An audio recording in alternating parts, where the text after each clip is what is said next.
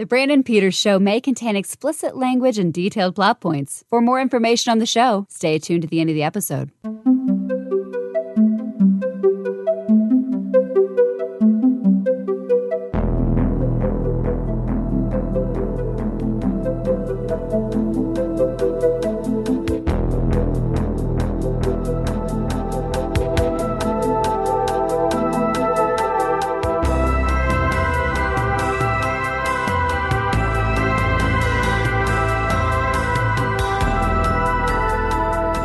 And now, here's Brandon.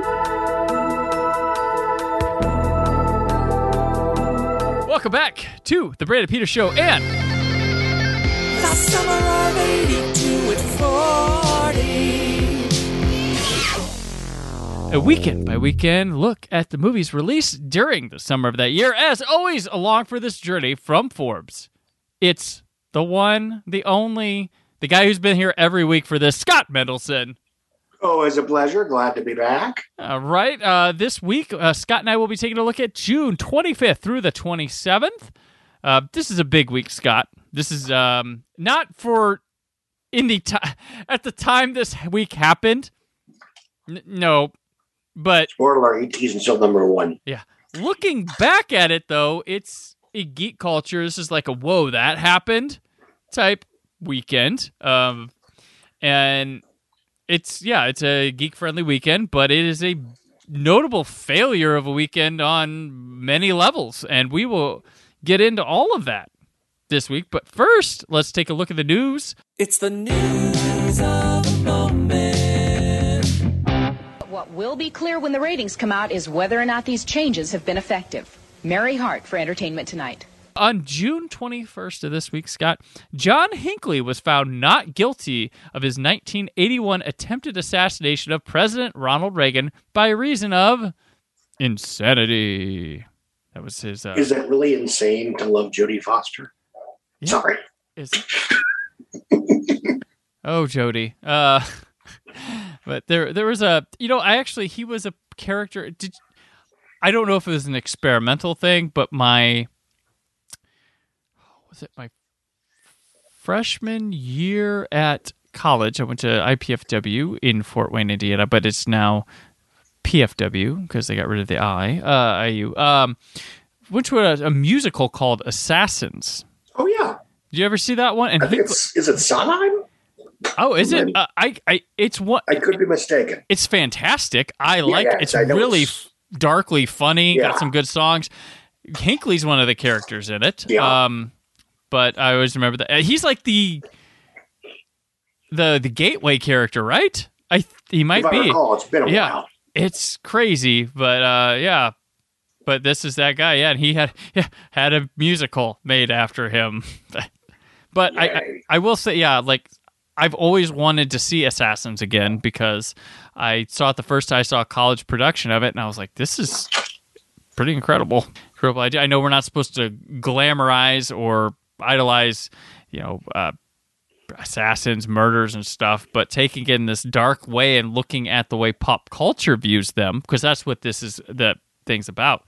Pretty interesting. So, I don't think anybody would dare make it today, but Otherwise, we haven't gotten a movie version. right. It's true. On June 22nd, Manhattan institutes bus-only lanes. Big deal for buses here. Yeah. Sucks if you're a bicycle. Yep. Sorry, bikes.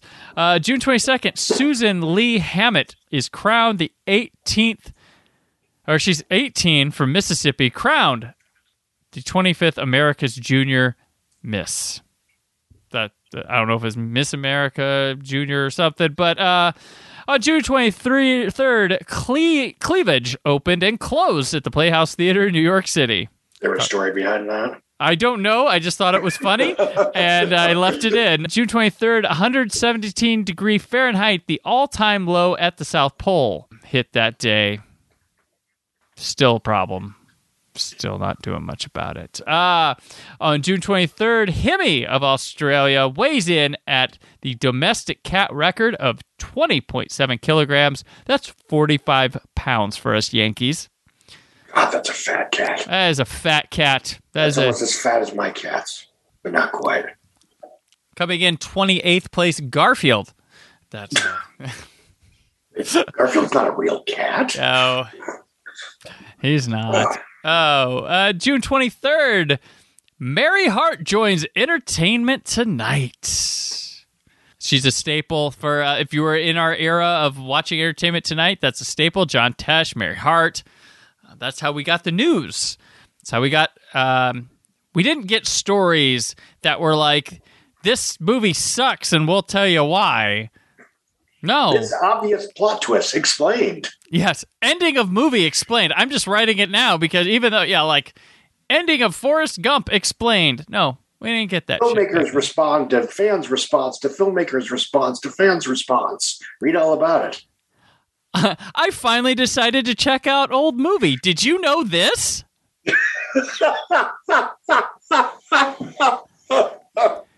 Did you know Old Movie wasn't thinking with modern sensibilities? I did not, but now I'm never going to watch it. Don't watch it ever. Yeah. It's very sad that we look on Entertainment Tonight with fond nostalgia goggles compared to what we have. It's now. weird. I mean, because it wasn't exactly hard journalism in its day. No, it was the hard copy of entertainment, the entertainment world, but it gave us first looks at trailers on TV. So I would often watch with a VHS tape on hand. Yep.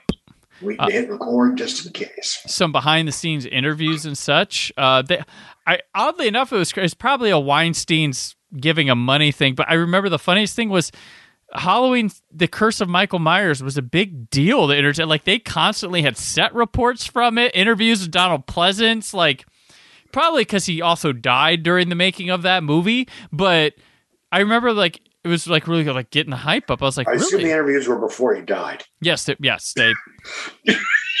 Sorry. Casket was closed. But it was really interesting. I remember that at the time it would be on during dinner time. So we would have it. We had a TV in our kitchen dining room area. We would pop it on. Entertainment. My parents must have enjoyed watching Entertainment Tonight, but that was always on. So it was like a staple to watch back then and see the interviews and interesting things about movies. And it make you interested about like all kinds of movies. Like today we get such biased and extreme to this area, or I don't want to know anything other than this thing. It cultured you through movie stars and different types of movies being made and coming out. So it was made like an adult movie. I'm in like, well, maybe I see that, or bet this type of person's looking forward to this, and maybe I should check it out too. It's just felt like the variety was there where we don't have that at all anymore. We do. Some writers and things, but not if the you way. can afford to. Not saying it was better in the old days or anything like that. I'm just saying it was just interesting for the person who was the film junkie before anything else. It was everything there. Nothing too in depth though, but it got you interested or knowing about all kinds of projects rather than just superhero movie trivia every week. And when I was growing up, if I didn't read about it first in the Monday morning edition of USA Today, I'd get the weekend box office, at least the top 5, and how much they made on Monday night on Entertainment Tonight. And that was you get Nielsen ratings too, yeah. Yeah, that would also be my first look at that weekend's movies. Mm-hmm. And then there'd be a top 10 in that week's issue of Entertainment Weekly. Mm-hmm. There's a weird progression in terms of how box office numbers were distributed, especially to general readers that weren't in the know. Monday morning on USA Today, Monday night on Entertainment Tonight, and then eventually Sunday night on Headline News. Yeah. And they give you like the number one movie and maybe 2 or 3 others. Heck, your local news did the box office report even. Sometimes, yes, absolutely. Especially if there was actually news of note. Mm-hmm. And then, obviously when the internet came along, it was eventually in the late 90s, there was a site called showbizdata.com that had daily numbers. And that was the first time, I was able to get the daily numbers, or both in terms of, hey, I know, those are interesting, and, weekend multipliers. Because I didn't know what a movie made on Friday. I certainly didn't know how to, do those numbers in terms of what it made, over the weekend.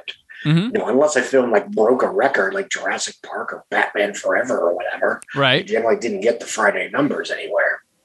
So, Entertainment Tonight, waxing nostalgia on something we probably weren't that huge on. It was just part of our lives. That was it. June 24th, the Supreme Court rules the president cannot be sued for actions in office. June 25th, porn star John Holmes acquitted on murder charges, which you can see in the movie Wonderland, starring Val Kilmer as John Holmes. Correct. On June 26th, Carlos Lopez runs European record 10 kilometers at 27:34:39. And lastly, June 27th, the fourth NASA Space Shuttle mission, Columbia 4, launches. Notable deaths this week were Andrei Tchaikovsky and Sandy Powell. Birthdays this week. Prince William, Duke of Cambridge, was born this week in 1982. Jussie Smollett, you know him? The guy who got beaten, but he didn't, and then he was born this week. And then Jarrett Stoll, the hockey player, born this week as well. So that was the news of the moment in this week of 1982.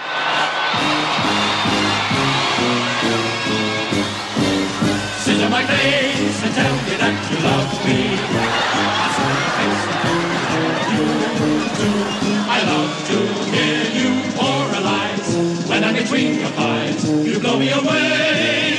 Sit on my face and let my lips embrace you. I'll sit on your face and then I'll love you truly.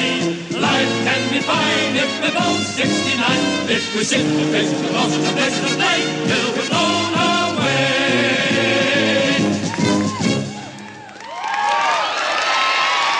We'll move on to our first film, which doesn't make a dent in the box office report down the road, but it's notable. It came out this week. It's Monty Python Live at the Hollywood Bowl.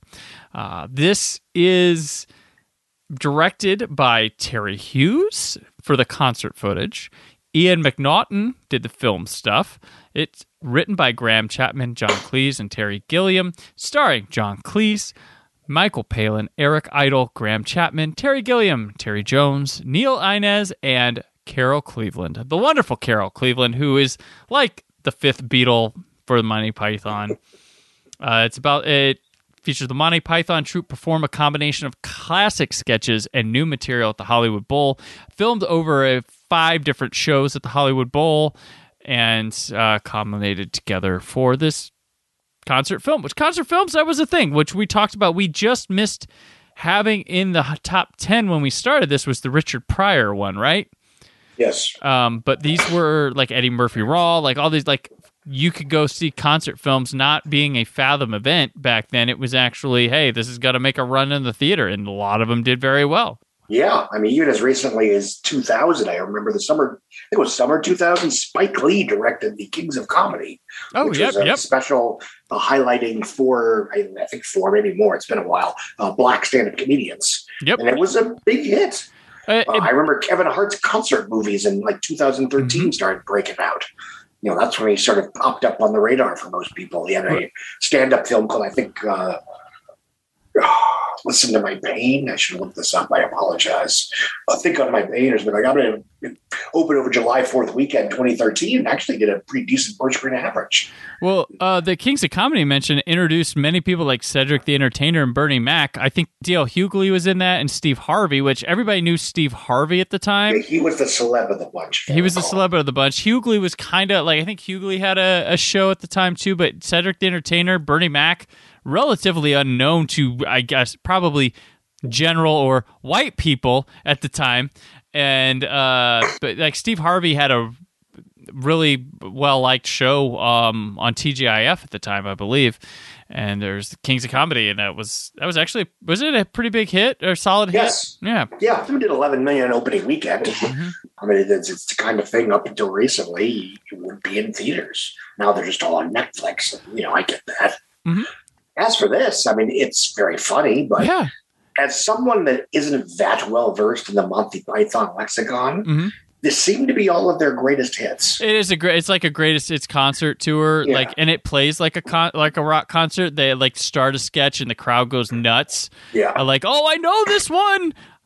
say the punchline like you do on the show. So Monty Python was really weird. Like, this is probably a chance to try to make some more money off this concert, and this is like a greatest hits, and they changed some things up. Like, of course, like Terry Jones of the one sketch says his wife's from Glendale, like California and stuff. Like, oh, I know that play, just to bring in the audience. I am also from there. I am also from there. But they have in their films, that's Python proper, not a lot of the side projects that wouldn't include all of them later down the road. This, and they have one called, and now for something completely different that they did, which it's greatest hit stuff. It's stuff from their show again. So they've done it like twice already, have done this. I don't remember when, and now for something completely different came out. But, catching reruns of Flying Circus or buying it on a physical media form wasn't an option then. So I remember it was a big deal when they put out, I don't know what company it was, they put out like a giant, massive box set of the entire Flying Circus show. Yeah. But yeah, something like this, I imagine it's not that different than when your kids drag you to see Yo Gabba Gabba live on stage. Right. It's the same damn songs you can watch for free on television. Right. This is at the time coming out, this is good stuff. Looking back, it's like, I don't need this anymore. Like, there's nothing here that isn't done as well or better in other places. I mean, they've got the Lumberjack song here. It's sung by somebody else. They've got the Nudge Nudge Wick Wick. Yeah, that guy. I always like that guy. And the Argument sketch, which kills every time. I always love that one. Silly Walks. It's if you know Python, you know that. There. If you want a taste of what Python, you can watch Flying Circus on Netflix now. Like, you can. It's hard to, like, I appreciate this film, but it's like, yeah, this depreciated like really bad, and it's not the Python's fault. Like, it's not. It's just this thing that's like, well, we keep this, but we don't have this. It's weird. Well, I imagine in 1982, most people didn't have a VCR, or a lot of people didn't have a VCR. So the idea of the same thing. Whether you saw the shows in their original form or you go to see something like this and watch, again, like seeing Capitol Steps on stage back in the day. Yeah, you could buy the cassettes or you could see them live in concert. Yeah. And, like a stand-up comic that goes, does a tour and does all the same material from that particular tour. You get new stuff on the next one. Yeah. But still, it's an interesting curiosity if you're so inclined. If you enjoy them doing their thing, this is great. This is, I do. Like, this movie cruised through for me, but I'm like, I know all these. And I remembered that. It's not like it was a surprise to me this time. And it's just, it's fun to see new. There's the one where Idol goes out into the crowd doing stuff and it's a hoot. There's some funny stuff. Asbestos and everyone. It's on film, but one of my favorite sketches, which is really dumb, is the philosopher soccer game thing. Oh, yeah. I don't know why that's so funny, but Eureka! He's got it. I don't know why, but that was always my favorite Python sketch is not done here, though. It's all good. So this is funny and supposed to be funny and overall good. If you want a quick hit of Python, you don't feel like going through the whole thing, here you go. A movie that wasn't supposed to be funny, some people find funny, I didn't think was funny, is our next film, Megaforce. From the director who brought you Smokey and the Bandit, Hooper, and Cannonball Run comes the ultimate spectacle. Megaforce, an elite compact fighting unit armed with the most sophisticated weapons science can devise. Theirs is the greatest challenge any force has ever faced. Megaforce, rated PG, now playing at a selected theater near you. Directed by Hal Needham, between doing Cannonball Run and Stroker Ace. Written by Bob Cackler, James Whitaker, and Albert S. Ruddy, who also wrote for Hogan's Heroes, The Longest Yard, Walker, Texas Ranger, and he also produced The Godfather, Cannonball Run, Longest Yard, and recently produced Cry Macho. And stars Barry Bostwick, Michael Beck, Persis Kambata, and Henry Silva. It's the story about a rapid deployment defense unit that is called into action whenever freedom is threatened. I'll let you start with Megaforce, Scott. Not a good film. Apparently, an infamous disaster even in its day. Mm-hmm. It was, for what it's worth, it was up for several Razzies. I know the Razzies are a terribly respected institution, but nonetheless. Barry Bostwick's last feature film until Wicked at Bernie's 2, something like 12 years later. Wow. And it's no secret that the film was the loose inspiration for the Trey Stone and Matt Stone and Trey Parker. Yeah, I always get those two confused. Thank you. Their Team America World Police picture. Mm-hmm. This is basically that. It's sort of the 0 hour to their airplane, except in that case, 0 hour at least delivers the goods. This has no goods. Yeah, it's an action film with almost no violence and very little action by default, and there's lots of almost action. Most of the action feels like stock footage. Yeah. Like, it doesn't even feel like second unit. It feels like stock footage. Honestly, the only genuinely interesting thing about it, it features a young love interest who's of Indian descent back before that was a big deal. Mm-hmm. And there's a scene between him and her where Barry Bostwick is trying to seduce her, and the silhouette that he intentionally makes in this scene is made to look like his penis is sticking out. Yes. And I did not know this, but I looked up the trivia, and it was intentional, just sort of as an FU to the director. Oh, okay. So that's a highlight. Bostwick and Needham didn't get along. Apparently, and I don't want to spread gossip, it's on IMDb, so it's not my fault. Apparently, Bostwick was involved in a pyramid scheme that the director had brought him into, and it wasn't going well for him. So as revenge, he basically filmed an intimate scene with a shadow penis. From a guy who was in Rocky Horror Picture Show, I believe this. Yeah, absolutely. I met Barry Bostwick. I did a convention with him a few years back, and spoke with him for a bit. Like, he was, for some reason, found me fascinating or whatever. But he probably has come to the realization that it became a cult movie. This became a cult classic kind of movie people like or whatever. And I had my show called Cinema Cavalcade, and he wanted, he was desperate. I was running a podcast stage, and at that show, people hadn't signed up, so they gave it to me to do something with it. So I just did interviews on the stage all weekend. There's a couple shows that were able to go podcast record live, but he was all about like, well, you're the guy on this. He's like, what can I do to get up there? I'm like, you can come, but you have panels. You have to do those like first. Like, I can't take you from those and stuff like that. And he's like, oh, well, he's like, what do you talk about in your show or whatever? And I was like, I told him, and he's like, yeah, you heard of Megaforce? I'm like, I know of Megaforce, Barry. He's like, we could talk about that.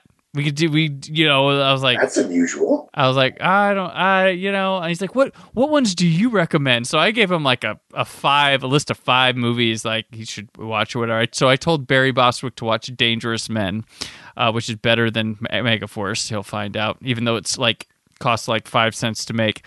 But he wanted to talk Megaforce. He's like, we gotta make plans or whatever. We gotta do something. And I was like, and I always remember like, as he was leaving the convention on the Sunday show, he was walking with his suitcase, and he walks by the stage. He's like, Brandon. I was like, what? He's like, we're gonna do the thing. I'm gonna watch Dangerous Men, and we are going to do the thing, and we're gonna talk about Megaforce too. And I was like, all right, Barry. I haven't talked to him since, and I don't think he'd want me to talk to him about Megaforce. I don't a film that cost basically the same amount as Raiders of the Lost Ark. Yeah. With a lot less production value. Yeah, and it's Hal Needham. It looks boring. Like, he's not a bad director, especially, this is his wheelhouse, the action, but did he pick the most desert of desert that there's nothing there to film? Like, he's into motorcycles for this, and it just, nothing looks cool or feels action-y. It's really weird. Like, it threatens to be one of those Remo Williams, The Adventure Begins in the Next Movie kind of movies. Bingo, yeah. But I'll be honest, there is enough stuff in the second half where you get to see the thing you came to see, as bad as it is. Well, there's only one interesting looking scene. It's the one you described with the penis shadows, but when she's training, it's staged really cool with shadows and light and stuff, and it looks really cool, but nothing else in this film looks that neat. Like, you've passed all the tests and you're qualified, but you're not coming with us anyway. Right, yeah. We just wasted you and the audience's time on all this. But that's okay. I'm just glad I got this far. Yeah. It was our second Henry Silva movie of the summer, too. He's a baddie. In this, he didn't play very many heroes. No, the narrative here is really weird because I feel like in 99% of movies, Michael Beck's the main character. We follow him. That's the love interest with the girl. But in this one, it's Bostwick, who feels like he'd be like a second or third lead in any other movie, and we're following the deranged, weird head guy. Like. It doesn't mistake that Infinite would repeat. Yeah. It's weird. Like it doesn't feel like I'm like the way this movie starts. It feels like maybe in the script before it went that way, and then Bostwick came in, and Bostwick's like, "No, I want to play this guy," and so they have to like force it to be him. I don't know. And I couldn't tell if it wanted to be like a deeply nationalistic, jingoistic, kind of movie for the, Cold War, whatever, but it's certainly it's not a Chuck Norris picture. Well, it's not, Invasion USA. Michael Beck wears a Confederate flag on a minor patch on detail, his, yes. Honestly, yeah. But at the time, and I'm not defending it at all, I'm just trying to ponder where the choice would be made. At this time, there's the Dukes of Hazzard.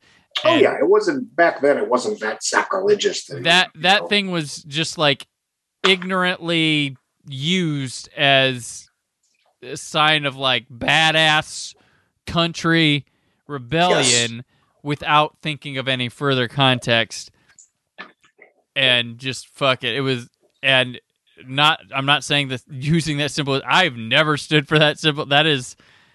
Personally, I'm from Ohio. We were in the north, dude. Yeah, we were in the north, but it's just that symbol's always made me feel uneasy. I'm glad like there's things that come to light that have made articulated thoughts of mine that I've always had that I didn't know how to quite say, and that's great about it. But like, that's there, and it was probably just throw that on there. Yeah, I mean, even, everyone's talking about the 10th anniversary of John Carter, a film that flopped for a whole multitude of reasons. Right. One of which maybe don't make the hero a Confederate soldier. Oh. In the year 2012? I don't know, maybe. Yeah. Well, I revisited... this isn't a 70s Clint Eastwood Western here. Exactly. Yeah, I revisited Outlaw Josie Wells during pandemic lockdown. I was like, that's an interesting... But I'm like, in the context of the story, think about it. Like, put it in the story. Okay, it makes sense why he would join, and it's trying to show. It's not trying to make some big statement. It's just it's an interesting piece of story. Like I don't think Outlaw Josie Wells or Eastwood is out to be that way, considering he's given many black filmmakers and such a career and helped boost things in life, despite him speaking to an empty chair, like we talked about before. But he has. His actions have shown life is complicated. His actions in life have shown he isn't that way at all, and has done more than many people who just yap about it. But yeah, I tried to get through I watched Megaforce once, bored. I was like, I need to watch this. Like, try watching this. Like again. I'm not in this. But I love cult movies. I love goofy things. And this feels like it should be right there. I don't know. Like, this is bad Star Wars exploitation. Like, this is... unfortunately, I don't think it's even that. I was kind of going into this... And to be fair, I was sort of looking at the box art from a distance. I was thinking... It kind of looked like something like, Space Hunter in the Forbidden Zone or whatever. Right, which is Star Wars exploitation. It's Star Wars, Mad Max. Yeah. It was after a while that I realized, about 10 minutes, is like, this is set on Earth. Is this going to turn into Flash Gordon at some point? Right. And then about 20 minutes, I'm like, no, this is... This is a real world action film with no action. It's that case of the 80s where the movie poster or VHS box art does not tell the tale of what this movie actually is. And for a studio film like this, that's unusual. And because this isn't coming from Corman or anybody like that, where they would intentionally do that. This is Gordon Abbott, who, oddly enough, releases Competition the same weekend. We'll get to that. Like, I don't know who was thinking what, but we'll talk about that Golden Harvest picture. Golden Harvest. It was Golden Harvest, but yeah, China's very slow attempt to break into the Hollywood market, including. What are the other ones that we're going to talk about? We're going to talk about one of the other ones this week, The Protector in 85, which was supposed to be Jackie Chan's breakout, which didn't quite happen, so 11 years later, Rumble in the Bronx. I mean, it's a nothing burger of a movie. I mean, I get the Corman comparison. The Corman would have provided some entertainment value. Right, yep, yeah. I mean, this movie doesn't have the fearless attitude to go in an odd place. It's got a competent director, which probably keeps it from that, which this isn't one of his competent films, and it's just action-wise, it's boring. There should be some cheap effects or something stand out, but this is just like, here's a shot of motorcycles and explosions. I mean, in terms of the falling off the radar movies that we've watched this podcast, this may be the worst of the bunch. Yeah. Just because there wasn't anything even of curiosity value. Yeah. For me, excuse me. Yeah. I mean, it wasn't, there was no Phoebe Cates naked. There was no, that movie had that going for it. But I mean, Pacino and kids, we've Sean Connery in a political satire. Like, there's something, this is, and this is probably has a higher profile than any of those. Yeah. So. Again, I mean, $20 million in 1982 was not nothing. Yeah. Raiders cost 22. Right. The Empire Strikes Back cost like 35 or 33. This cost twice what 18 cost, for God's sakes. Right. This is true. Oh, man. But yeah. I think it cost, it cost more than Star Trek 2. How does this cost more than Star Trek 2? I know they recycled all the sets for that one, but still. Yeah. The costumes aren't that great. Like, the light, like nothing. Like, I don't understand. It's all in the desert. That doesn't cost that much money, right? Trailers and stuff, maybe? I don't know. It's not on the screen. It's not on the screen. But what was on the small screens, was the... I'm going to show you how the mystery of the Shady Lady was solved with the magic of the new Kodamatic 960 instant camera. No one ever saw the lady in good light. But I knew my Kodamatic camera would catch her. It magically makes any light just right and stops action. I said, not so fast, sweetheart. In an instant, the perfect proof, without a shadow of a doubt. You captured me. Capture the magic you've been missing with the new Kodamatic instant cameras and film. TV this week, there's top 10 of the TV Nielsen ratings. For this week was number 1 was MASH on CBS. There it is. Took us 2 months, but MASH topped the ratings. Number 2, Cagney and Lacey jumps in here from CBS. 3, House Calls on CBS. Number 4, Heart to Heart on ABC. Number 5, Jeffersons on CBS. Number 6, Too Close for Comfort on ABC. Number 7, Alice on CBS. Number 8 and 9 end up being 60 Minutes on CBS and 2020 on ABC. And Trapper John falls to number 10 on CBS. NBC does not appear in the top 10 at all, not until number 16. It had 3 in total in the 20, with Hill Street Blues falling to number 20. So something happened last week on Hill Street Blues when it was all the way up there that dropped to 20. Maybe it was a repeat. Or it's just maybe the other shows just have bigger viewership. Yeah. I don't know where we're going. It's weird to look at this because we're in the end of June. It shouldn't be new episodes of things, right? Yeah, I don't know what's going on. Because the May sweeps has been a thing for a long time. Maybe some of them get extra orders, like, let's do some in the summer or something. But yeah, it seems really weird. I'm like, that reruns would be dominating in this fashion. So I'm not sure of that. I have not researched that. It's hard enough to get these numbers and accurate at that. So I kind of stopped there. But wasn't watching TV at the time, but I did have some television courses in high school which focused on the ratings, which is kind of I don't focus. I mean, I think the ratings is a joke to think about nowadays with how TV landscape is, which is funny, which some still pay attention to it. But I was really into it for a while, reading the TV ratings and stuff. It's a fun thing to do. But yeah, I don't know. But beyond what the seasonal things that have been in place for a long time are what was going on there. But now, I mean, even post-pandemic, we are in a real weird spot with network television and how things run. Yeah. 100,000 years ago, it came to our galaxy. Trapped in the wasteland of Antarctica, it could not escape. Now, it is free to become one of us. John Carpenter's The Thing, rated R. Let's be in a real weird spot. Antarctica is one, as we talk about The Thing, directed by John Carpenter. After Escape from New York and right before Christine, but because of the failure of this movie, he took Christine because he was supposed to direct Firestarter and was let go after this movie's box office numbers. And if you watch Firestarter, it's one of the most not directed by John Carpenter movies you'll ever see. But that one is also Mark Lester, who is very much secretly a Dollar General. He has some good films. I hate to call him that, but he is very much a John Carpenter light type director if you look at his films. All right, and we talk about one of his films toward the very end of this run.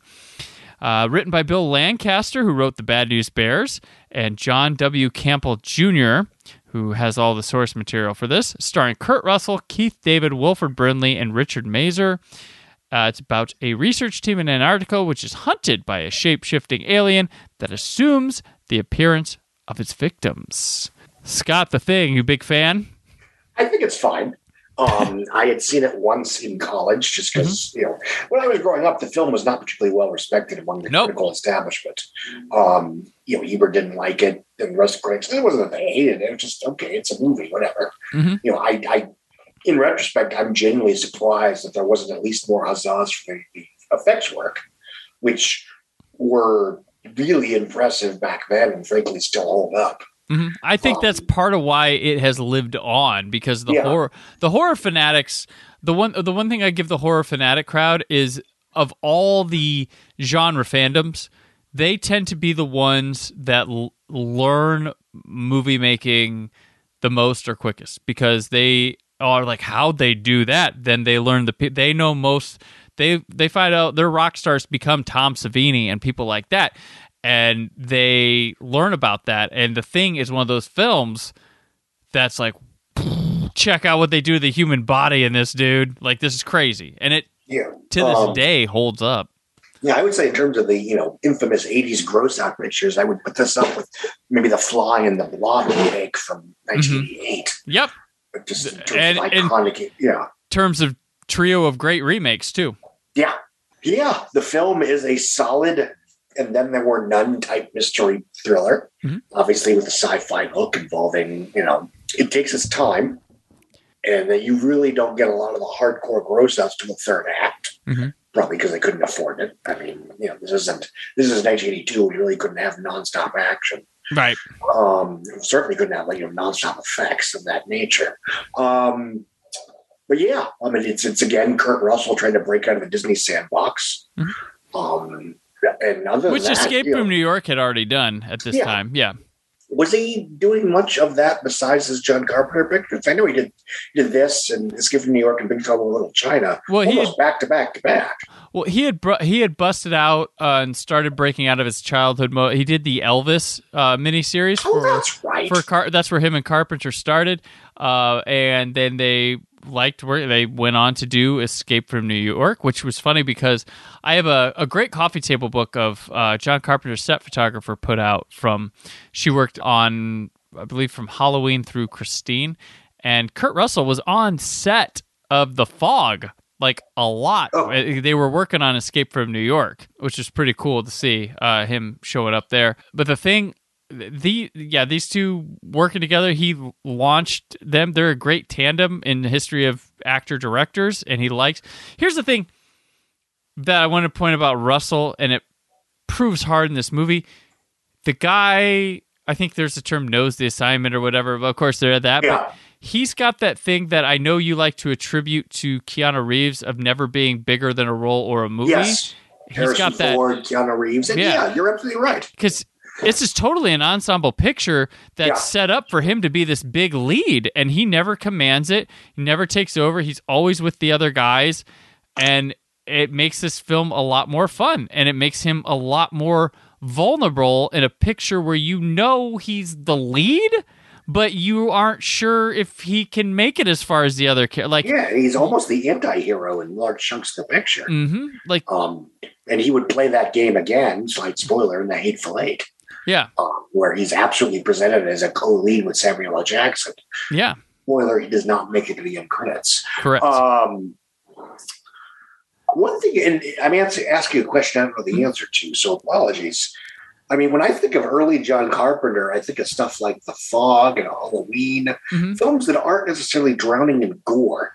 Yeah. Was this an intentional attempt by him to say, I can do that too? Or was it just him playing a different sandbox? It's a different sandbox, and he started getting into that mold when he produced Halloween 2, because a lot of the people that went into production on Halloween 2 when they originally made the film, they made it pretty gore free, and he went back and was like, no, you gotta, like, he wrote it to have more gore, and then he went and reshot stuff, and he directed the reshoots and inserts and added more gore to Halloween 2. So he was that's where horror was. And I think it was just Rob Bottin wanted to work with him and do creature stuff. I don't think he looked at it as gore as more as he looked at it as like a creature feature type thing. Yeah. With a Lovecraftian twist to it. And he also geeks out here. Ennio Morricone does the score for it because he normally does his scores. John Carpenter's a big Western fan. And, he, of course, on Escape from New York had, love the guy. What's his name? Lee Van Cleef. If you look, and Assault on Precinct 13 is lots of parts Night of the Living Dead, lots of parts Rio Bravo. So he's got his kind of Western thing here, and this could be. And John Carpenter has a theme of people being holed up in a place and attacked from an outside source. That is a running theme through all his movies. And there's the paranoia here. He claims this movie he found in the editing room, like that. This movie. And speaking in production vibes, I don't know if it's as drastic as it sounds with what he found, but he said he shot this whole thing. He stopped because he was losing himself. He went, took a few days off, started editing, put it together, figured it out, went back and reshot a lot of stuff. And so he says he found the story in the editing room. So sometimes that can be little changes. Sometimes that can be big changes. And I always like the fun of editing is seeing how much control how you can drastically change things with edits and make it make sense. It's so much fun. Like, people don't get editors credit. Like, we give out Best Actor awards, but they're formed by the editor choosing the takes. Like, I think it was Javier Bardem who said he was accepting some award or another. It wasn't the Oscar. Mm-hmm. But he basically said, thank you to the editor for choosing all the best takes. No one ever thanks the editor. Yeah. It's insane. And they work hard. And but Carpenter said he found it in the editing room, and there he is. Here he goes. And this has been a film that has also hurt him, like, over the years. It really, his value to a studio plummeted with this movie. Because was Starman comes, so he 84 in 84, yeah. So he starts building it back up, but the look at John Carpenter we talk about today is not how he was talked about probably till the 2010s. No, I think? I agree. And at least in the 2000s, people I went to college with said, he's great. It's not just Halloween. Yeah. He's always been of my, I have my favorite directors. I always come back. Carpenter is there. He made my favorite film of all time, of course, and many of my favorite films of all time. He's always been there, up there with Hitchcock and Kubrick for me.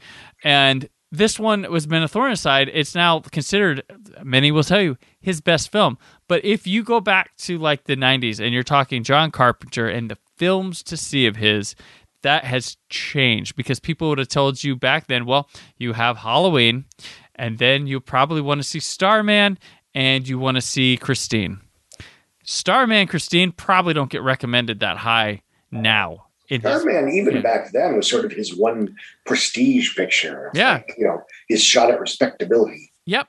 And it was well reviewed. It got Jeff Bridges got an Oscar nomination. I'm sure if you lived in the time, there was potential buzz for other things regarding that movie. Like maybe Carpenter can get up for Best Director or something. That was his one thing. But I think one thing I like about Carpenter and what Guillermo del Toro has been able to do beyond him is Carpenter just made the pictures he wanted to make, and awards be damned.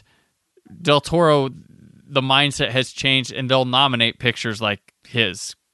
Things like that. Like you're never going to see him make Prestige. The Prestige is going to go at him rather than he'll just make his. No, I agree. And that's actually, when people talk about, conventional Best Picture winners, like, really? The Shape of Water, she fucks a fish. Yeah. It's a sci-fi, it's a sci-fi fantasy romance about a woman that has sex with a fish. Yeah. Not exactly Green Book here. Right. And to be fair, I mean, unless I'm missing one, other than In the Mouth of Madness, which wasn't super well received at the time, his 90s output wasn't exactly... it's interesting, but it doesn't go... Yeah, like he tries... Memoirs of an Invisible Man. He remakes... The Village of the Damned remake. Mm-hmm. They're not... if anything, even then it was like, how the mighty have fallen type situation. Right. And, he goes through there, and then after goes to Mars, he does a couple of the Masters of Horror series because he wasn't getting anything, and then he takes some years. The award. He takes years off this award, and then he's like, you know what? And to his degree, he stopped. And why? Like, I don't have anything to say. He's like, I'm not going to make a film to make a film. I want to have something to say. No, he seems to have been happily retired, more or less. Yeah, I mean, he'll participate in the new Halloween stuff just because he really wants to. Yeah, he does the scores. He's fine, and he likes to play Xbox and watch the Lakers, and more power to him. So he rode off into the sunset. And one thing, and he got labeled as a grouch for many years, which I don't think he was. And he's always I've seen. Depends who talks to him. My friend Justin Beam, who's been on the show before. Anytime Justin, you could tell when Justin is the guy interviewing him because Carpenter lights up a bit more. He's more open stuff. But also, he gave a great answer. There was a Q&A at Prince of Darkness, and someone, of course, asked him about digital or film, or he's trying to get him to say, fuck digital, shoot on film, blah, blah, blah. And Carpenter's like, just make a good movie. And the guy's like, what? He's like, just if you have the equipment, use the equipment and stuff you have, and just go make a good movie. I made what I had because that's what I had. Like, just make a good movie, and no one cares. Just make a good movie, and nobody cares. And I was like, that's a great answer. That's a great answer. Soderbergh made a couple movies with an iPhone. Come on. But they look more damn cinematic than a lot of what we get out of the studios these days. Yeah. But this movie is, I think, was unfairly, not unfairly, but I mean, it's not what people were expecting. It was a remake of a rather harmless black and white little film, and it's a remake, but kind of a sequel in a way, because it takes place at the other camp. It's all dudes in this place, so there's no female cast, but it's a diverse cast. Age-wise, more than one black character. Once again, disputing the conventional wisdom, the black guy lives at the end. Or does he? Because that ending is up in the air. And to Carpenter's credit, he's not going to tell us what it is. Yeah. I mean, you know more about horror than I do, frankly. Was the black guy dies first ever actually a thing, or is that just a meme that got started by... It got started in the 90s. Because I grew up in the watching films like Event Horizon and House on Haunted Hill and Deep Blue Sea, and where it was usually it was an ensemble picture, and there was usually a white lady and a black guy that made it to the end. Mm-hmm. I think it was mainly brought up because in the 80s slasher movies, that black people didn't make it, or they weren't even in the cast. So. Yeah. But yeah, that's where I think it comes from, is the 80s slasher boom, and I think that's what Scream is talking about when they talk it, but then it became a meme like that comes out. It's like, no, come on. And LL Cool J wasn't the first to survive Yeah. It's like, this seems like it's been a running joke longer than it's been actually a thing. Yeah. Again, like the whole Disney princess thing. It's like, we had like 3 or 4 traditional princess movies and then 30 years of she's not your normal Disney princess flicks. Yep. The jokes aren't funny when there's no ounce of truth to them. That's always been my thing. Like, other people make these general... It's like... but it's like... Why doesn't Wes Anderson cast a black person? Did you see his last movie, which starred Jeffrey Wright as the lead character in the third story? I wouldn't say that. Or Tim Burton hates black people. Like, no, folks. Hey, he tried to give us a Black Robin and Two-Face. He got asked to leave because he tried to give us a Black Robin and Black Two-Face. Like, come on. Like, and I think people misunderstood what he meant by something with like an aesthetic on his, like, context. It was a dumb thing to say. It was. And he'd probably tell you it was dumb too, but... Yeah, it was Dumbo. That's what he said. But yeah, the thing is great. I don't think Scott and I can go like say a bunch of things that haven't been said about this movie. It's been a huge topic of the internet era of being a popular watching film. It for the first time in a while, it might have been a situation where the original film, The Thing from Outer Space, was the loose inspiration for Alien. Mm-hmm. So when this film comes out 3 years after Alien, it sort of looks like an Antarctic knockoff of Alien. Right, yeah. Where it's, people being stalked by an alien creature with gruesome violence and gross shockouts. And honestly, I assume people have seen this if they're listening to this podcast, but, the scene where the guy's hands dip into the body cavity and get notched off. Gets me every time. As good of a jolt as the one from Jasper or an Alien. Yeah. Gets me every time. It's hard to time it. Again, this podcast was recorded on the 10th anniversary of John Carter. That's why I keep bringing up John Carter. Yeah. That's a case where, it's like, the Thing might have been victimized by being seen as a knockoff of the things that knocked it, ripped it off. Mm-hmm. By it, I mean the original Thing from the 1950s. Anyway, I interrupted you. I apologize. No, you're fine. No, it is. But the thing is too, not, it's a case of, I think, also, the internet caught up to knowing that this was a good movie, but I don't know if the general public turned, or because they made another one and nobody went to see it. Granted, that one had some bad press and behind the scenes stuff that should never affect you going to a movie, but in thinking things, but it does. I still don't think that really affects most general moviegoers. I just think that it was an IP that no one really cared about. Yeah. Like another sequel to a movie we're going to talk about in a few minutes. If you, again, it's perhaps mistaking online discourse for general audience interest. But no, I think general audiences just don't care about the Thing, for better or worse. Yeah. And that's fine, I guess. I do think it got a raw deal in terms of artistic and commercial, whatever, because it's a pretty decent picture. Yeah. But it was also during a time where I think that the conversation around horror as a genre was very different. Yeah, we were getting to video nasties over in the UK, where we had slasher movies all the time, all that stuff. Like, granted, though, funny enough, we've run into one slasher movie so far. Granted, we're winded down, but we had a one little scene slasher movie so far.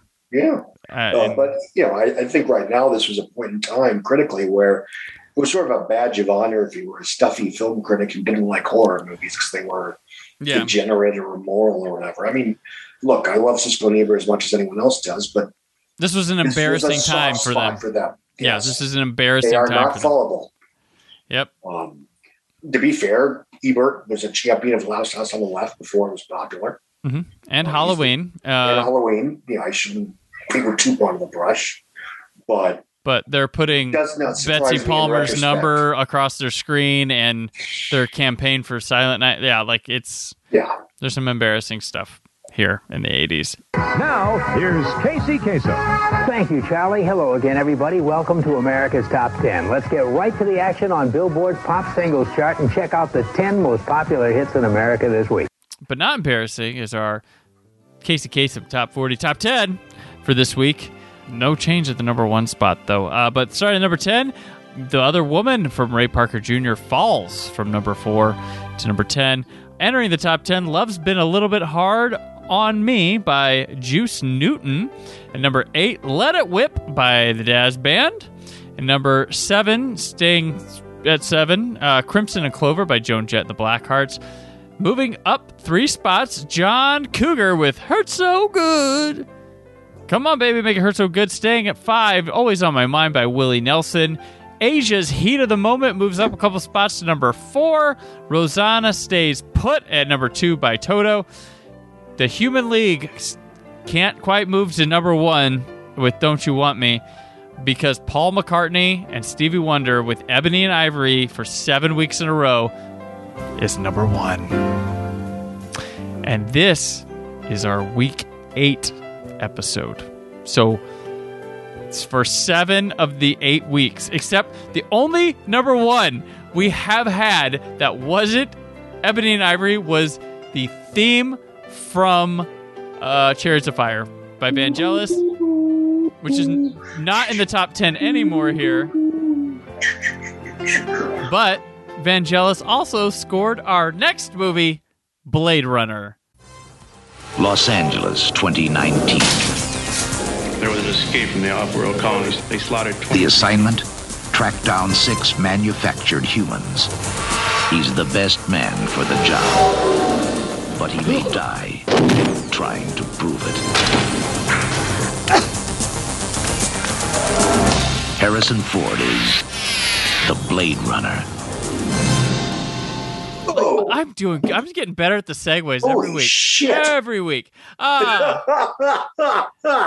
Directed by Ridley Scott, written by Hampton Fancher, David Webb Peoples, on the novel Do Androids Dream of Electric Sheep by Philip K. Dick. Spoiler, they do not. They don't. Starring Harrison Ford, Rutger Hauer, Sean Young, Edward James Olmos, M. Emmett Walsh, Daryl Hannah, William Sanderson, Brian James, James Hong, and Joanna Cassidy.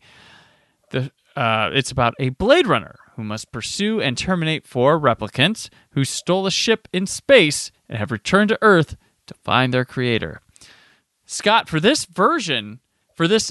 episode, I watched the original theatrical cut of Blade Runner. I haven't watched it. I've watched it once or twice, but I didn't see it until it came out on Blu-ray back when I was living out there with you.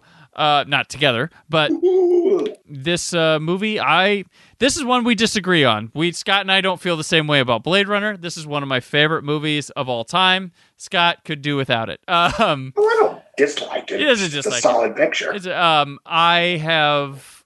I've seen every cut of the movie. I have read the book, Do Androids Dream of Electric Sheep. I do like Philip K. Dick novels, even though there is a repetitious theme throughout them. I will say, Blade Runner, my history with it begins in high school when I had a class called Mass Media. That was our hey, look, TV and stuff for kids. A class which, having my skill, prowess, and desires, I wound up editing everybody's shit all the time on VHS tapes because it was why I wanted to do it, I guess. I got pulled from the class to do that. He was like, you're way more advanced than all these people. Let's have you doing some good stuff. First day, the teacher, Mr. A, he was a mentor of sorts to me, showed some clips of scenes he loved from movies that stuck with him throughout. He edited this video together. Blade Runner, I'd seen the poster. I don't know why I never rented it before. It was Harrison Ford. He's holding the blaster. It's sci-fi. I love Star Wars and all that stuff. Never read it. So here's a scene from it, and it's the Rutger Hauer Tears in the Rain scene. So he shows me that, and I'm like, well, that's really interesting. That movie has a cool look to it. I never saw it. So I went and rented it after I got out of school. And I watched it, and I was like, I didn't know how I felt about the movie. It was really weird because I was appreciative of things in it. I got the vibe, but I thought it was going to be a more action-oriented movie, considering the poster kind of suggests it. It's Harrison Ford, who'd been in Star Wars. He'd been in Raiders of the Lost Ark, and Ridley Scott did Alien and he did these movies, and it's not at all. And I just felt weird, oddly indifferent to it. So then that was the only time I saw it. In college, I worked at Circuit City, and it was like Black Friday, and they had Blade Runner for $2 on DVD. So I'm like, let's give this thing another shot. I watched it. I enjoyed it more. I thought it was much more interesting. And every time, that's my story with Blade Runner, every time I'd seen it, I liked it more, and I got something new out of it. It meant something different to me. And all through my life, I've noticed different aspects of Blade Runner, and that's why I've loved it. When a movie can do that with me, that's why it becomes one of my favorites. Not just the rewatch value, it's like the personal value, the way it makes my mind think, the way I enjoy it all. Like, that's what I take in. It goes beyond. This movie's beautifully shot. It has special effects that digital can't even touch for some reason. Like, it's amazing. But yeah, that's why I love Blade Runner so much a lot of the way. But Scott, your thoughts on Blade Runner? No, I've always enjoyed the picture. I just, even when I was a kid, I saw the theatrical cut on network televisions. There were a couple of edits for content, but not that much because it's not a particularly grotesque movie. Right. I saw the first of 600 director's cuts when it came out on VHS in like 1992, I guess, because it's the 10-year anniversary. Yep. It letterboxed, so that was nice. And I liked it. And then I watched it again, the final cut. Yes. About 3.5 years ago, about a month before Blade Runner 2049 came out. And I always enjoy it. I think it's an absolute triumph of production design and special effects and mood and atmosphere. It's a tone poem. And it's incredibly influential in terms of everything from Batman to The Fifth Element. Batman Begins. Batman Begins. I mean, an entire... I don't want to give it credit for Japanese anime because that's going to get me in trouble, but without knowing that much about pre-era Japanese anime, it certainly seems to be of a kind with an entire genre of cyberpunk sci-fi action adventure pictures. As far as being an action movie, not an action movie, I mean, I think for me, it had about as much as action as you would expect from something that wasn't necessarily Star Wars or First Blood at that time, where, there's a few action sequences. We don't really get one until about an hour into the film when he confronts Joanna Cassidy to get a chase. Yes. And it's a restrained picture in almost every way. I know it's a minority. I don't mind the narration. I mean, yes, it's very... I don't want to be here on Harrison Ford's part, but that kind of is in character, to be frank. It kind of feels, I almost feel like he's so uninterested. Like, I almost felt like it's like a different character telling us at times. That's fair. And a lot of it is just there to be like, did you catch that? Yeah. Like, it's reiterating, which it can be helpful. It can be helpful. Like, I do, and again, this isn't anything I've given much, thought to either way, but for me the narration was it's sort of the character in character giving his thoughts on the on-screen events, which is what film noir, that's the genre. And I think obviously the reason why it's been so unpopular, why it was eventually removed, is because it was test screening and production, studio requirements, yada yada yada. Let me put it this way: if nobody had told me at a time that everybody hated it, I probably would have thought this is fine. Yeah. And I don't generally love voiceover narration anyway. There's very few movies. It's not where I think it really rampant helps. Through this. It is not rampant through this. It shows. It almost catch you. You're like, oh, we're okay. And the vaguely happy endings are a little gooey, and I think the film's better without it. But it also it's an epilogue. Yeah. And I guess for me, it's a situation where, in my opinion, critics got it right the first time, which is that most of them liked it, but it's it's a triumph of production design. I don't want to say style over substance. That's a bit harsh. There's obviously substance here, but it's obvious. It's very much a movie that is bedrocked upon its production values, as opposed to it's a pretty run-of-the-mill story with run-of-the-mill archetypical genre-specific characters, maybe with the exception of Rutger Hauer, who is he's fantastic in this. The robots that's more human than the humans around him type deal, and obviously his big closing monologue goes a long way toward the movie's overall impact. But yeah, that's why it's there. Well, I like. I've always liked the film. It's it tends to be one that it's good. I like it. Yeah, I'm in the lovely category. I do like. It's about obviously what does it mean to be human? That's the big core thing, and the robots in it. There's good choices to show them bleeding, to show them hurt, to show them getting high emotions, while none of the human characters do. Harrison Ford doesn't bleed to the end. There's always been the mystery of, is he a replicant himself? Is he? And the answer ends up being no, because we have a sequel that says that. But I watching it this time, I was interested. I'm like, there's a chance that he's a replicant, like, because Rachel doesn't know she's a replicant. That's the thing, but perhaps he is too. And because we don't meet him until after one of the best Blade Runners is taken out by, and who knows if he isn't, with his memories, placed into the situation to finish the job. Yeah. It's kind of interesting. I know Ford and Scott have disagreed about it, but it's an interesting thing to ponder. It gives you more to chew on. And really, Scott, this is a interesting thing for him now, looking back at his career. He has a real interest in this robot stuff and people confronting their maker / god. He basically morphed the Alien franchise into that. Well, yeah, because Prometheus and Alien Covenant almost feel like thematic sequels to Blade Runner more than they do explorations in the world of Alien. Like, I think of anything, the requirement that they be Alien pictures is somewhat to their detriment. Yeah, I'm not big on Prometheus, but I enjoy Alien Covenant for what. I think they're both fine. I enjoy. I was just in a better mood when I saw the latter. There you go. And Harrison Ford here this is a in between the Star Wars and Indiana Jones sandwich. Like, this is the one movie he has between Raiders and Temple of Doom and Jedi and Empire. Like, it's a sandwich, and he's him continuing to make a career of not being the first choice. There was like 9 names before his came up for this. Like, Dustin Hoffman was the guy they wanted. That was the top dog. And there's a lot of other names that come up, but Harrison Ford, this is perfect because I know he's a unique presence in the history of film. Like, who's Harrison Ford?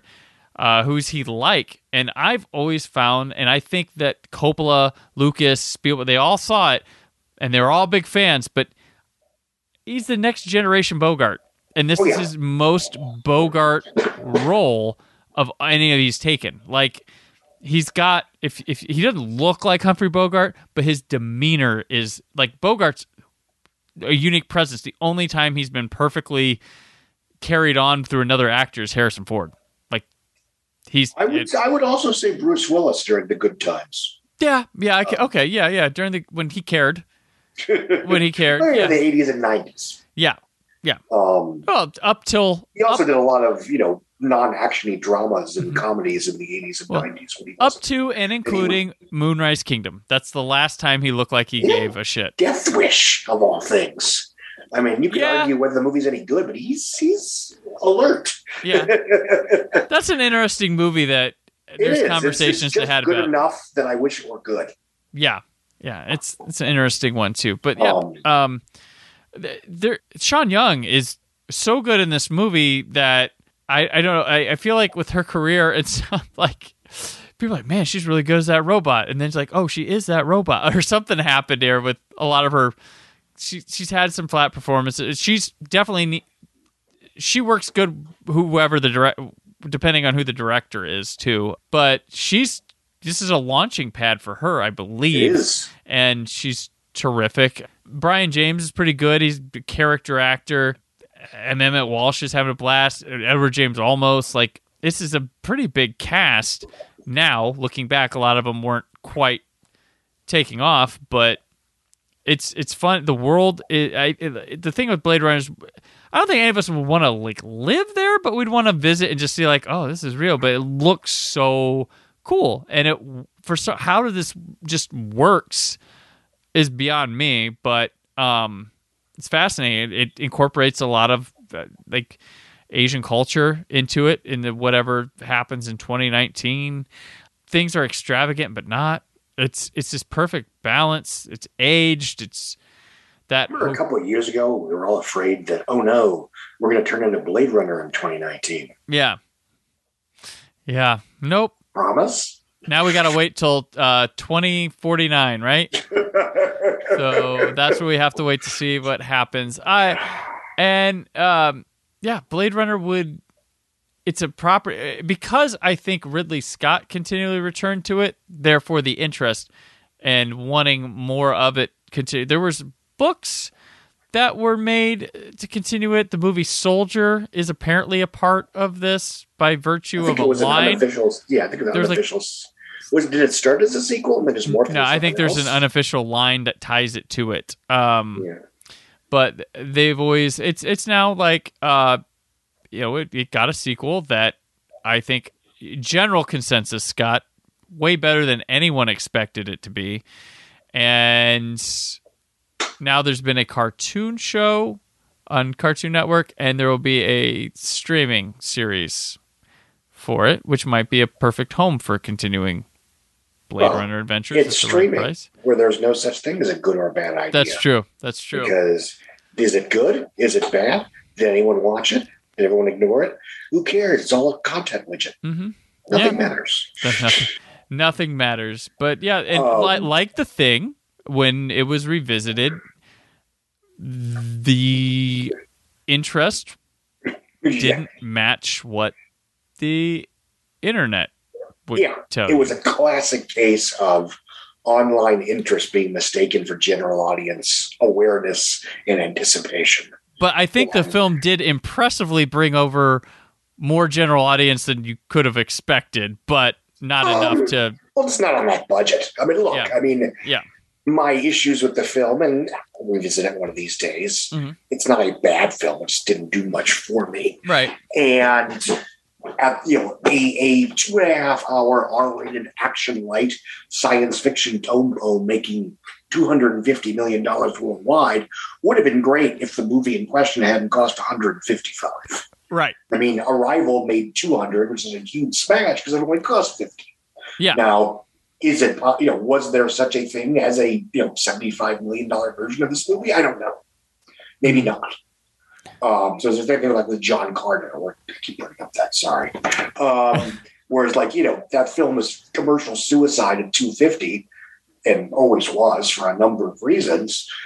But, I don't know if the 75 million version of that actually exists. I think Denis Villeneuve has the talent to make it on the lower end of things, which, I mean, look at Dune and look at Black Widow. Dune costs less you're than Black right. Widow. Yeah. And again, if the studio says, here, take this money, you take it, yeah. You take it, of course. Right. With that being said, I mean, its commercial fate is only matters to people like me. But no, that was a case like the 2011 remake or sequel or whatever the hell it was, The Thing. Mm-hmm. Like Dr. Sleep, which I like. Yeah. But that was another case that was sold as, hey, gang, we're getting another The Shining. And the general audience said, what? Well, in defense of Dr. Sleep, that was another book to adapt. Like, that wasn't absolutely out of thin air. Like, Stephen King properties had made... Yeah, I can understand why they rolled the dice on it, but it was always a coin toss at best. Yeah. And the marketing campaign, especially like Blade Runner 2049, because I think, frankly, the filmmakers were a little absurd about what could and couldn't be spoiled, and even the reviews. Right. We got,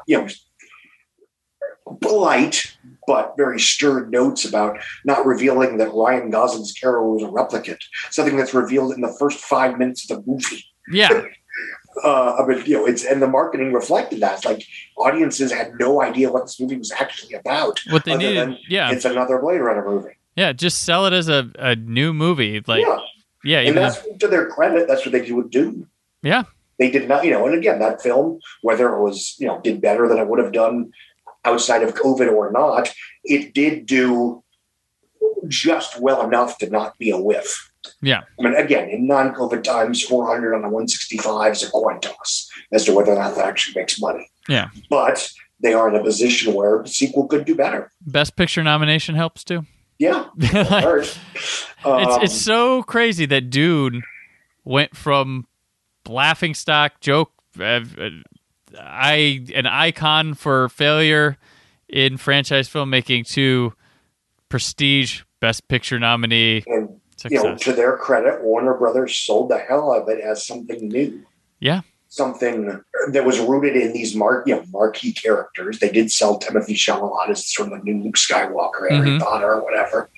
They had the goods. And when Warner Brothers is on fire, nobody is better at selling unconventional franchise films into genuine blockbusters. True. Magic Mike, American Sniper, Gravity, Crazy Rich Asians, The Meg, et cetera, et cetera, et cetera. They even have weird DC films to spin at you. So that's it. Getting back, you mentioned that a minute ago. I mean, they opened that to $123 million. Right, yeah. It's insane. But anyway. Yeah. But anyway, speaking of dollars, let's just roll on into the box office. There's a whole commentary of me talking about Blade Runner on Out Now with Aaron and Abe, which you can check out, so I get more deep thoughts of mine. I always have different new thoughts and stuff about Blade Runner every time I watched it, including this time, but maybe we'll talk about it on an episode here sometime, because I cherish it. It's in my tops of all time, usually falls in the 5 because of my fascination with revisiting the film, its themes, and more. I'd say another film that I point out that I revisit and stuff is Vertigo. I get something new out of that every time. Oh, yeah. I mean, they may be, whether it's Hitchcock's best film, it may be his definitive picture. Not just because it's very autobiographical, of that too.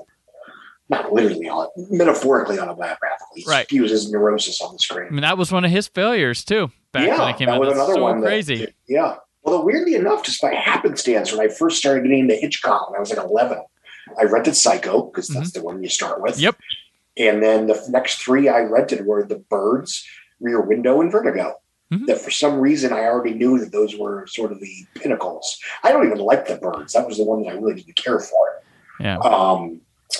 And the weird thing about seeing Psycho the first time I was 11 is that I don't know how this happened, but I forgot the twists. Oh. I knew she died in the shower at the 40-minute mark, but I forgot the big reveal at the end. And when I say I forgot, I mean, I read the Mad Magazine parody of Psycho 2. I knew that Norman Bates was his mother or whatever. Right.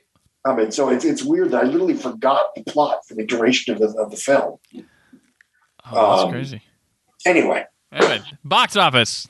E.T.'s Hey, what E.T. do this week? $13.729 million. That's an 8.9% increase from weekend 2, adding 163 screens for a total of 1,279 screens. That's still less screens than Blade Runner and Star Trek 2. It would earn $58.5 million in the first 17 days, earn an eventual, not counting re-releases, $359 million domestic total. Actually, that might count re-releases. No, 359. Yeah, the re-release was 399. Number 2, Blade Runner, open number with $6.15 million in 1,295 screens. A disappointing figure for a film that would eventually earn approximately 30. Do I know this by heart? Yes, I do. $27.6 million on, I believe, a $30 million budget? I mean, it was not a cheap picture. No. Let me make sure I'm right on that. Yeah, 30 million, give or take. So yeah, it was all due respect, it was a bomb man. And unlike Tron Legacy, it was not a 35-year-old nostalgia grab you could take your kids to. Anyway, Firefox, number 3, dropping 37%. Whatever, especially for back then. Gaining 10 whopping theaters for 891 theaters, 5.1 million. $17.7 million over 10 days. Rocky 3, which is having incredible staying power. Yeah. Dropping 19% in its fifth weekend for a $5.1 million total, bringing its cume up to $64.192. It would eventually earn $125 million in North America alone. Excuse me, 124. Meanwhile, after some sharp-ish drops, Star Trek The Wrath of Khan leveled out a little bit. Yeah. Lost 213 theaters for a $12.95 per screen total for a $4.5 million weekend, crossing the $50 million mark on day 24. Mm-hmm. Annie dropped 14% from a crappy 4 or 5 and change opening weekend from last weekend. It would make 4.5, 17 million in 10 days, or 10 days of wide release. It had been in 14 theaters for about a month prior to that. Poltergeist also sticking around. Yeah, Poltergeist has some. Yeah, that weekend of Star Trek 2 and Poltergeist holding strong. Yes, $4.1 million, 13% drop in 911 theaters for a $31.3 million 24-day total. And more openers. John Carpenter's The Thing opened up mediocrely. I know that's not a word, but humor me. With $3.1 million in 840 theaters. The Thing would basically top out at $19.7 million, which was a huge disappointment on a budget of, and apologies for not looking this up ahead of time, $14 million, which isn't huge, but for a relatively starless, all due respect to Kurt Russell, horror film, that was not cheap. Yeah. It just goes to show that, frankly, one reason the movie looks so good is because most of the money went to the movie. Right. Speaking of budgets that did not go to the movie, seemingly, Megaforce would open in 9th place with $2.35 million in 1,193 theaters. Ooh. So it's barely playing in less theaters than, it's almost playing as many theaters as E.T. Jeez. It would top out at $5.7 million. That adventure did not continue. No. And something we're going to talk about later when we have a slow week, but Bambi was re-released this summer. Yep. In the 1941 release Bambi, and it would add $2.1 million to its lifetime cube in 508 theaters. It would eventually earn $23 million in its re-release, bringing its lifetime total up to, eventually, including a re-release in 1988, $267 million worldwide. Adjusted for inflation, that's a shit ton of money. Yeah. You get 3 movies you can take the kids to in the top 10 there. So if E.T. sold out, you got Annie and also Bambi. Yep. I do think it's funny that it's like, hey, we got a new horror movie this week, but let's go see Poltergeist again. Granted, Poltergeist is PG and The Thing is rated R. But that's pretty... And that may have been a factor in The Thing's disappointing numbers. Mm-hmm. You know, if you want a scary movie, you go with the one that you don't need a babysitter for. Yeah. And that's the top 10. Yeah. By the way, Grease 2 took another 55% drop. Oh, geez. Which is nuts for the early 80s. Totaling $1 million in weekend 3 for an $11 million 17-day total. Jeez. Again, I have not taken the time to see if that's any kind of record for that kind of drop in this time of year, you know, in the 1980s, but it's got to be up there. It did not score tonight, that's for sure. It did not. It did not reproduce. That writer cooled, for sure. Sword and the Sorcerer and Porky's, they fell out. Which I was all excited to watch the Sword of the Sorcerer on Amazon. I hit play, and it's the frickin' Riff Tracks version. I got the 4K from Shout Factory to watch, so there's that. Do they have a Blu-ray of that? I haven't. Yeah, there's a Blu-ray in it. No, it's the first time it's ever been on Blu-ray or 4K. So I have yet to upgrade to 4K players. Well, it's a set. Here. So if you buy the 4K one, you get the Blu-ray. Yeah, so. I mean, if I can watch a movie on my television at all, I consider that a win. There you go. But yeah, those finally are not in the top 10. Yep. It's a shame. I was enjoying watching them top summer movies right and left.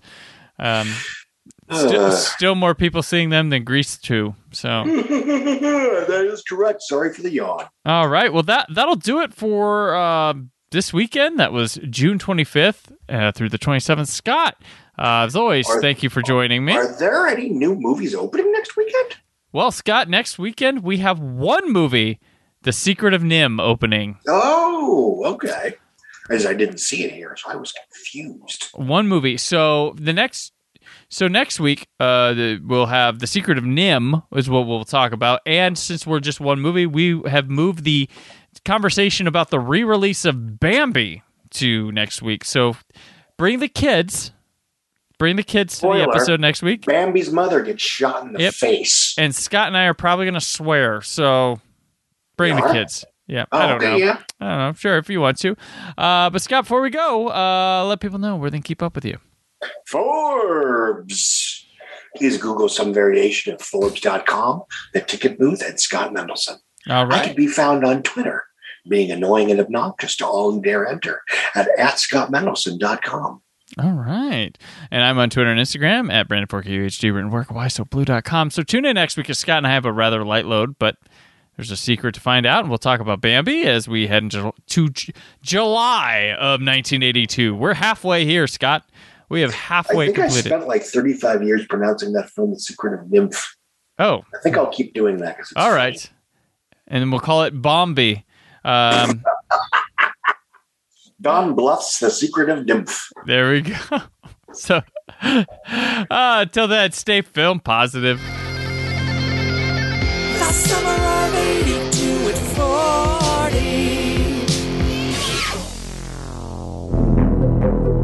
Thank you for listening. The Brandon Peters Show is a Creative Zombie Studios production. Produced by Brad Shoemaker and Brandon Peters. Written and edited by Brandon Peters. Announcer vocals by Jessica Alsman. Theme song by Metavari. Web design and show art by Brad Shoemaker with Brandon Peters. All music and clips featured in the episode are property of their respective studios, and no infringement is intended. The Summer of 82 at 40 and News of the Moment themes by Press Maxon. Additional information on this and other episodes at thebrandonpetershow.com. For any inquiries, press opportunities, or sponsorship, contact mail at thebrandonpetershow.com. The show is available on Apple Podcasts, Spotify, or anywhere podcasts are found.